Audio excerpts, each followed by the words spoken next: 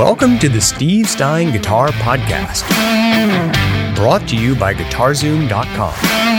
If you want to improve your guitar playing, keep listening. If you want to improve even faster, go to GuitarZoom.com, where you'll find all of Steve's premium courses, masterclasses, and memberships that'll help you quickly and easily improve your playing. Now here's your host, Steve Stein.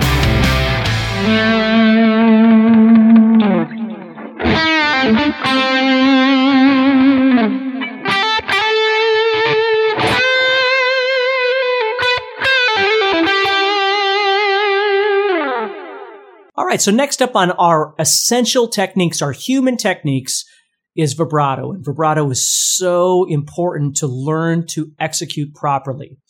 Okay, vibrato, what you're doing is, and again, we're coming from a rock and roll perspective here. So I'm going to show you how to play a regular vibrato. We will talk about a classical vibrato, but I really want to show you how a regular vibrato works. So basically, if we think about the approach that we have on the guitar when we play, one approach is that we lower our wrist down, which we've talked about many times for playing bar chords or, maybe a spread fingering or something like that we're trying to learn how to play a 3-note per string pattern, which we've talked about all these things. When it comes to vibrato, there's lots of different ways you can do it, but the best way of executing a proper vibrato is getting your thumb over the top and you grab onto the guitar. And I want to show you this. So if I turn, what I want you to see is my wrist is not in this position. What I'm actually doing is literally grabbing onto the guitar like this. Okay. I've got a hold of the guitar. Okay. And when I do that vibrato, I'm going to go to the first finger at the 5th fret of the 3rd string right there. Okay. So I'm actually touching the bottom of the guitar right here. I'm grabbing onto that string and my thumb is coming over the top. And what I'm going to do is I'm going to turn my forearm, turn my wrist and pull that string toward the floor. And I'm going to pull it as far as I choose to pull it, depending on how wide I want that vibrato. And then I'm going to bring it back to starting point, which is not bending the string at all.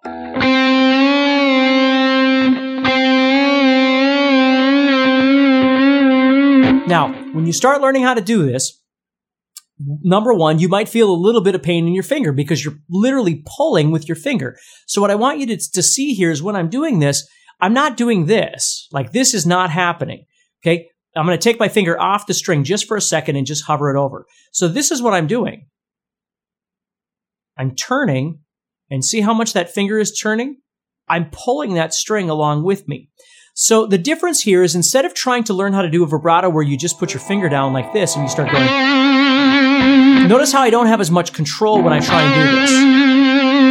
Okay, the vibrato winds up sounding like out of control. Now again, if that's the kind of vibrato you're looking for, then I guess that would be okay. Okay, but what we're looking for here is a controlled element. We're trying to figure out how wide we want to make that vibrato and how fast we want to make that vibrato. Those are the two elements of a vibrato. So when I grab onto the guitar, I'm stabilizing my hand. I'm holding onto the guitar and I'm turning and I'm pulling that string and I'm choosing how wide I want it and how fast or slow I want that vibrato to go. So I'm the one in control. If I want a nice, smooth, small vibrato,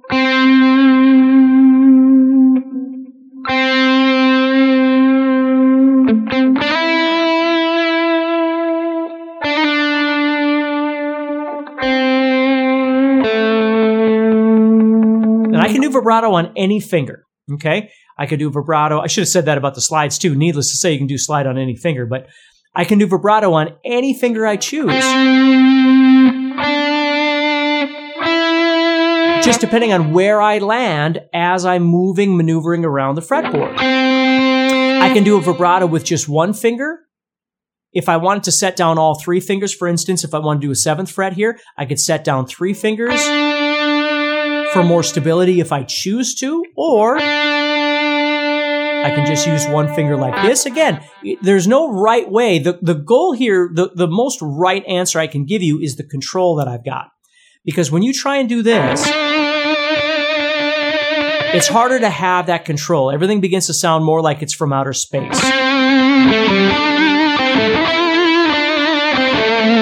Okay? And most of the time, I would refer to it as more of a blues vibrato, even though it doesn't need to be blues, but it really is that You think of like Zakk Wylde, who has a really wide vibrato.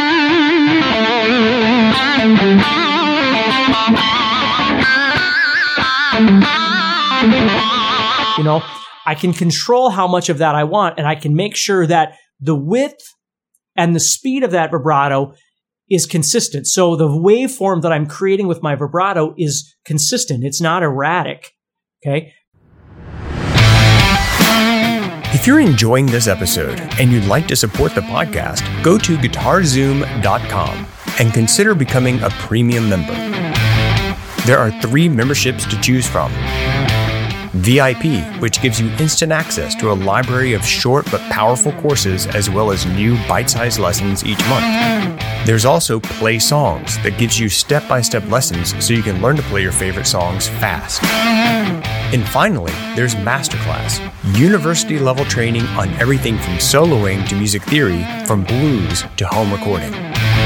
For more info about these memberships and all the premium courses available to you, go to guitarzoom.com. Now back to the podcast. Because most of the time, it doesn't really sound good, right? I mean, again, who am I to say? But it just seems like that's not really what you'd be looking for. So you might be playing in this position,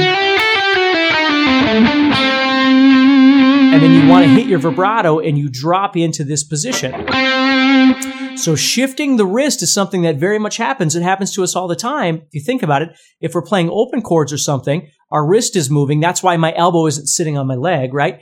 So my wrist is free to do whatever. Well, when I start playing,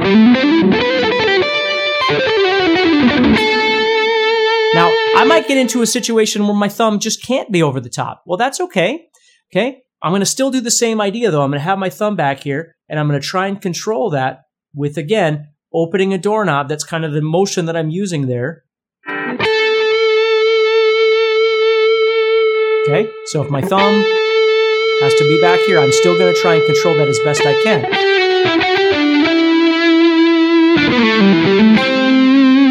You see?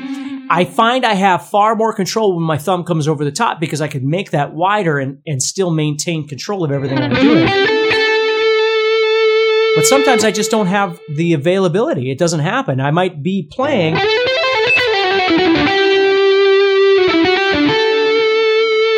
and I just can't get into this blues stance, if you will. So again, I'm not doing this. This is not what I'm doing. It's coming from the wrist, okay? It's opening a doorknob. That's what I'm doing. Even if my thumb winds up being back here, I'm still opening that doorknob. It's not this, okay? So you really want to try and get used to that. Now, if you're like me and you have a whammy bar that you can use, oftentimes when I get into those situations,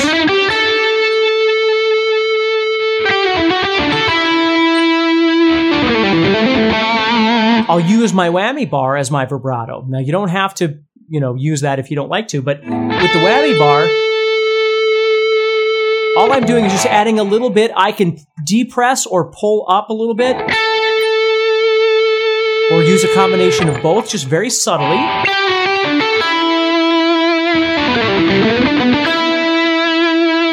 To create a vibrato that I like as well. And it's not trying to take the place of a regular vibrato, but I really like the sound of it. So sometimes I'll use that vibrato, a whammy bar vibrato.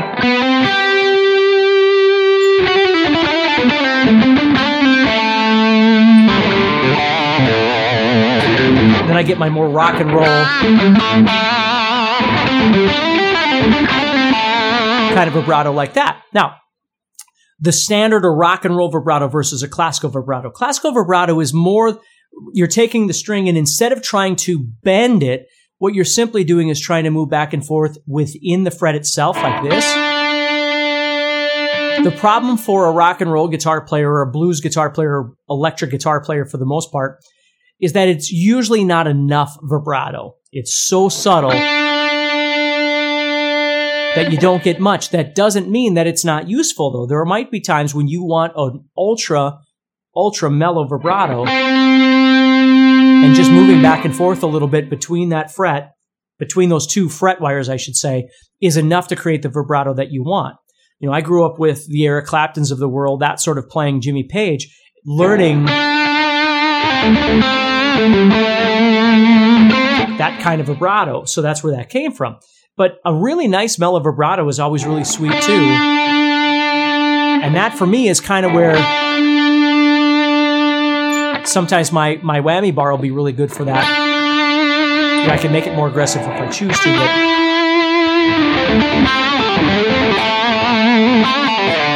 so I'm always thinking about that. When I go for that vibrato at the end of a phrase or wherever it might be, I'm the one that chooses how wide and aggressive it is or how mellow it is.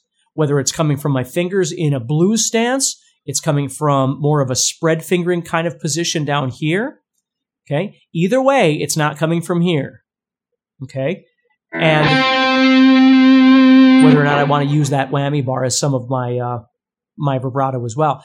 So learning how to control that vibrato is really, really important. Okay. Developing comfortability in that vibrato. So now you've got sliding and you've got vibrato, which they go wonderfully hand in hand.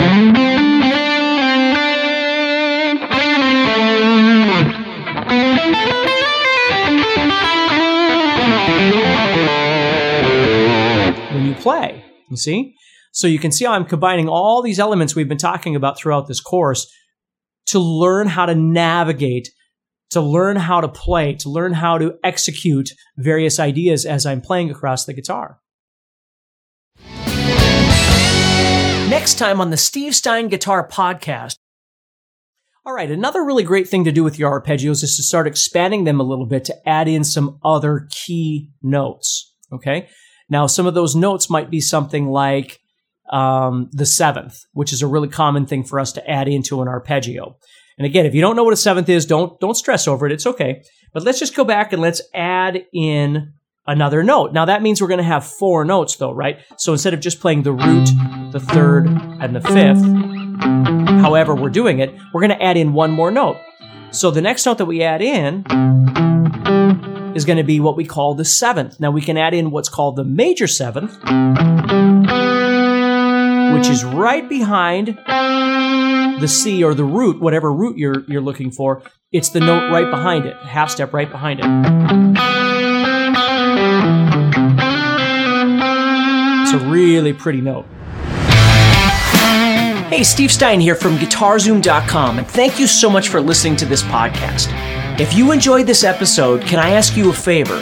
Please subscribe, leave a review, and share it with a friend. Your feedback means more to me than you'll ever know. And be sure to check out my YouTube channels where you'll find over 1,000 videos to help you with your guitar playing. Thanks again for listening. Stay positive, keep playing, and keep having fun. If you'd like some help with your guitar playing but you're not sure how to get started, go to GuitarZoom.com and look for the Help Me Choose survey. By answering a few simple questions, you'll get Steve's personal recommendation of the perfect course for you. All this and more is available for you at GuitarZoom.com.